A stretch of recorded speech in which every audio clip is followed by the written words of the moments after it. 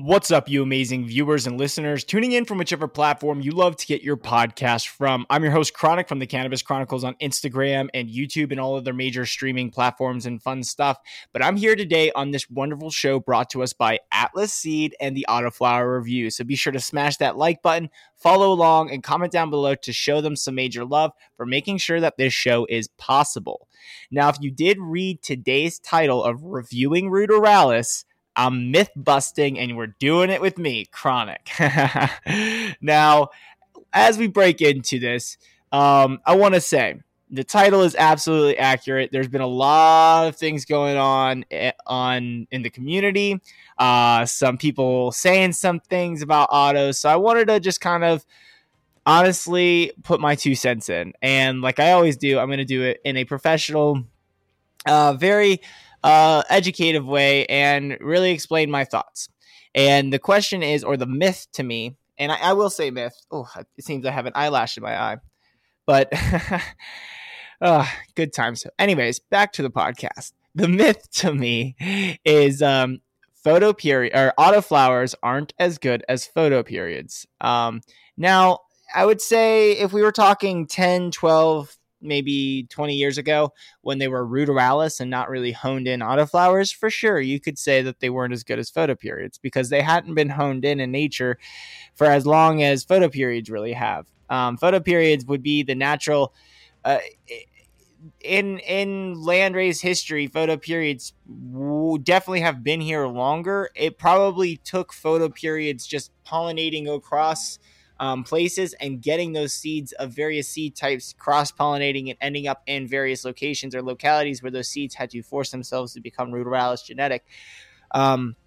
There's a whole study behind Ruderalis and like how it came about, where it comes from, and I'm telling you what, as science breaks down all of this stuff, we're going to be able to find out where every single land race came from and like their specific genetics. It's going to be so cool, but to not stray off path too much, I want to get back to the myth that I'm busting. In current day and age, within the last 4, I would say, actually, I'd be willing to say 8 years, because I've seen a lot of autoflowers come out in the last 8 years that have been up to par with photoperiods in those times and continuously beat out photoperiods today.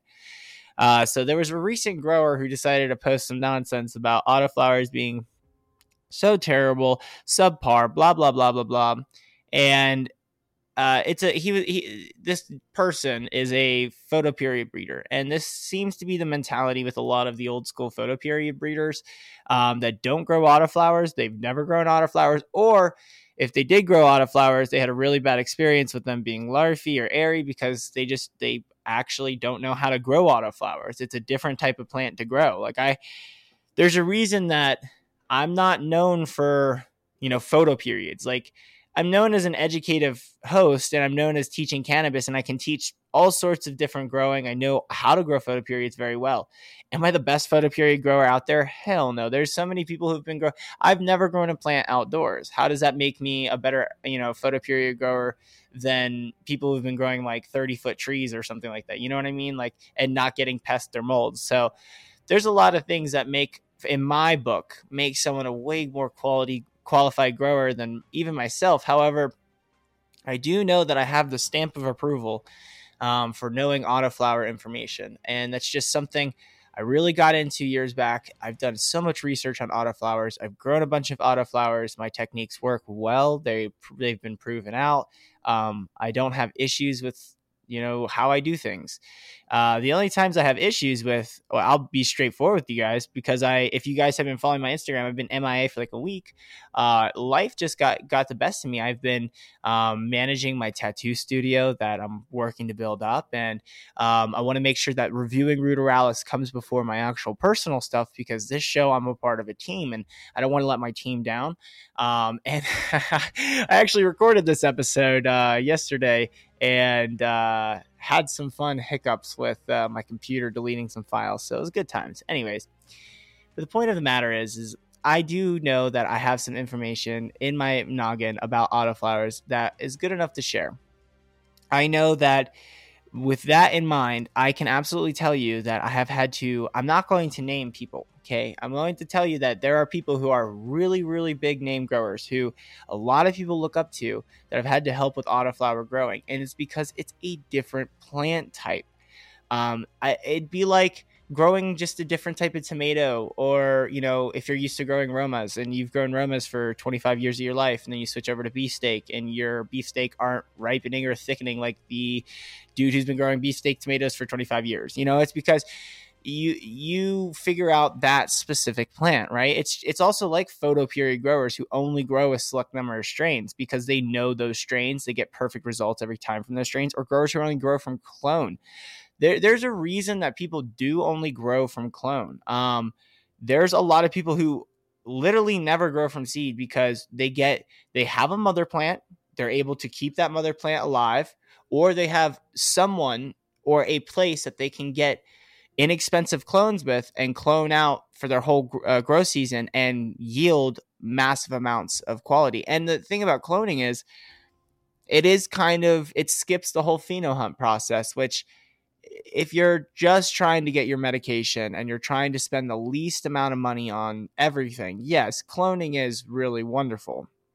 But a step above that would be adding autoflowers to your arsenal, because if you have a veg tent with a mother and you're already running it 18 hours, 20 hours of light, or even 24, you can absolutely toss autoflowers all around your grow room and you'll make a massive benefit of all the light that is there, because they're just going to flower on their own time. They're not, you might want to throw like a full spectrum light in your veg tent, or like at least a couple of warm lights, like in the 750 nanometer range. But your autoflowers are going to do amazing, and you're going to make use of your space. So now, why do I blab about all of this when it comes to our autos up to par with photos? And why did I kind of say like, well, I have a sense to say like, yes, this is a different plant type? Because all of this is important. Generally, when people complain, I look at it like complaints on Yelp or Google or any of those others. So I'm a business owner, and I have ran businesses since I was like 15, being on like just doing small projects or independent contracting, things like that. And no matter how many people you make happy and smile, there's always going to be one or two people that you cannot please. Like, no matter what, they came in with a poor attitude. They either want free product, they want something. They have the mentality in life. And that goes across every single industry, every single educative outlet. And the thing that it falls back to is having an ego that you can't be humble within your own life and not put that out onto others. So, and that's why I really do enjoy like Buddhist studies and like yoga, like things like all like that. I haven't done yoga in years, and I only ever used to do it with my fiance because she's like into yoga and stuff, but we haven't done it in years. We've been working, right? So it's not like we have time to go to a yoga studio or sit around and do yoga. We're most of the time we're walking our dog or growing plants. But the point of all of this is, when you look at people complaining online about autoflowers, if you remember that perspective that I just shared with you, they're most likely they've had either very, very poor, super, super poor results with growing autoflowers. They themselves have never researched autoflowers at all. Maybe they bred with some poor autoflowers, had a bad experience. Maybe they just have friends who had bad experience, or maybe they do have a lot of people asking them for help growing autoflowers. And they just have this thought like, dude, there's so many people needing help growing this shit. This shit sucks. Like, not this many people are asking to grow by photoperiod. It's like, well, yes, that's accurate, but photoperiod growing has been around since like the 70s. Like, autoflower growing has become a very, very new thing in today's day and age, especially if you're asking someone who has helped thousands of people across the board. Like, if I had my initial Instagram page still, I could show you guys DMs like literally probably 55, I would say, because that was my minimum statistic. I can't remember what my highest statistic. It's been a while since I'm on my third page. But I think I was like 135 or 145 messages daily. Okay. So that was daily for an entire year. That's how many messages would flood my inbox. And I would respond to every single one of them. Um, that was when I was working like full time cannabis. And so I just recognized that there are certain things that people are going to complain about. And even throughout all that time helping all those people, even when people had trouble with autoflowers, it was simply down to the basis of what I was saying. They just didn't know how to grow them. They're different plant types. So I had to teach them how to grow them. I teach them, do this, do this, do this, do this. Don't do this. Make sure you're, adjusting all this. Like basically everything that I talk about in like every autoflower podcast, which I can go into an in-depth autoflower podcast. This is going to be a very quick episode for you guys on just myth busting. I don't want to keep you guys. I want to do more enjoyable, like more digestible podcast that you guys can get into and not feel like you're involving so much of your time and day, and it can be like on a drive. But then sometimes I want to give you guys those full heavy dose episodes that are long and lengthy. So in my book, yes, autoflowers absolutely, if anything, are starting to beat out photoperiods. And I say photoperiods as a across the board modern photoperiods. So fast buds, I believe, just had one test at like 67% cannabinoids and like upwards of 30% THCA. I'm so sick of photoperiod breeders in this day and age only breeding for THCA. They're not breeding for terpenes, cannabinoids. They're not breeding for any of that stuff. And I would rather have an 18 to 22% strain or even a 16% strain that's a 1-to-1 that has 16% CBD, 16% THC, and has CBG or like 67% terpenes or something like that, because that'll get me feeling way better than some 40% muddied crap that has no terpenes in it whatsoever. So this is where I stand.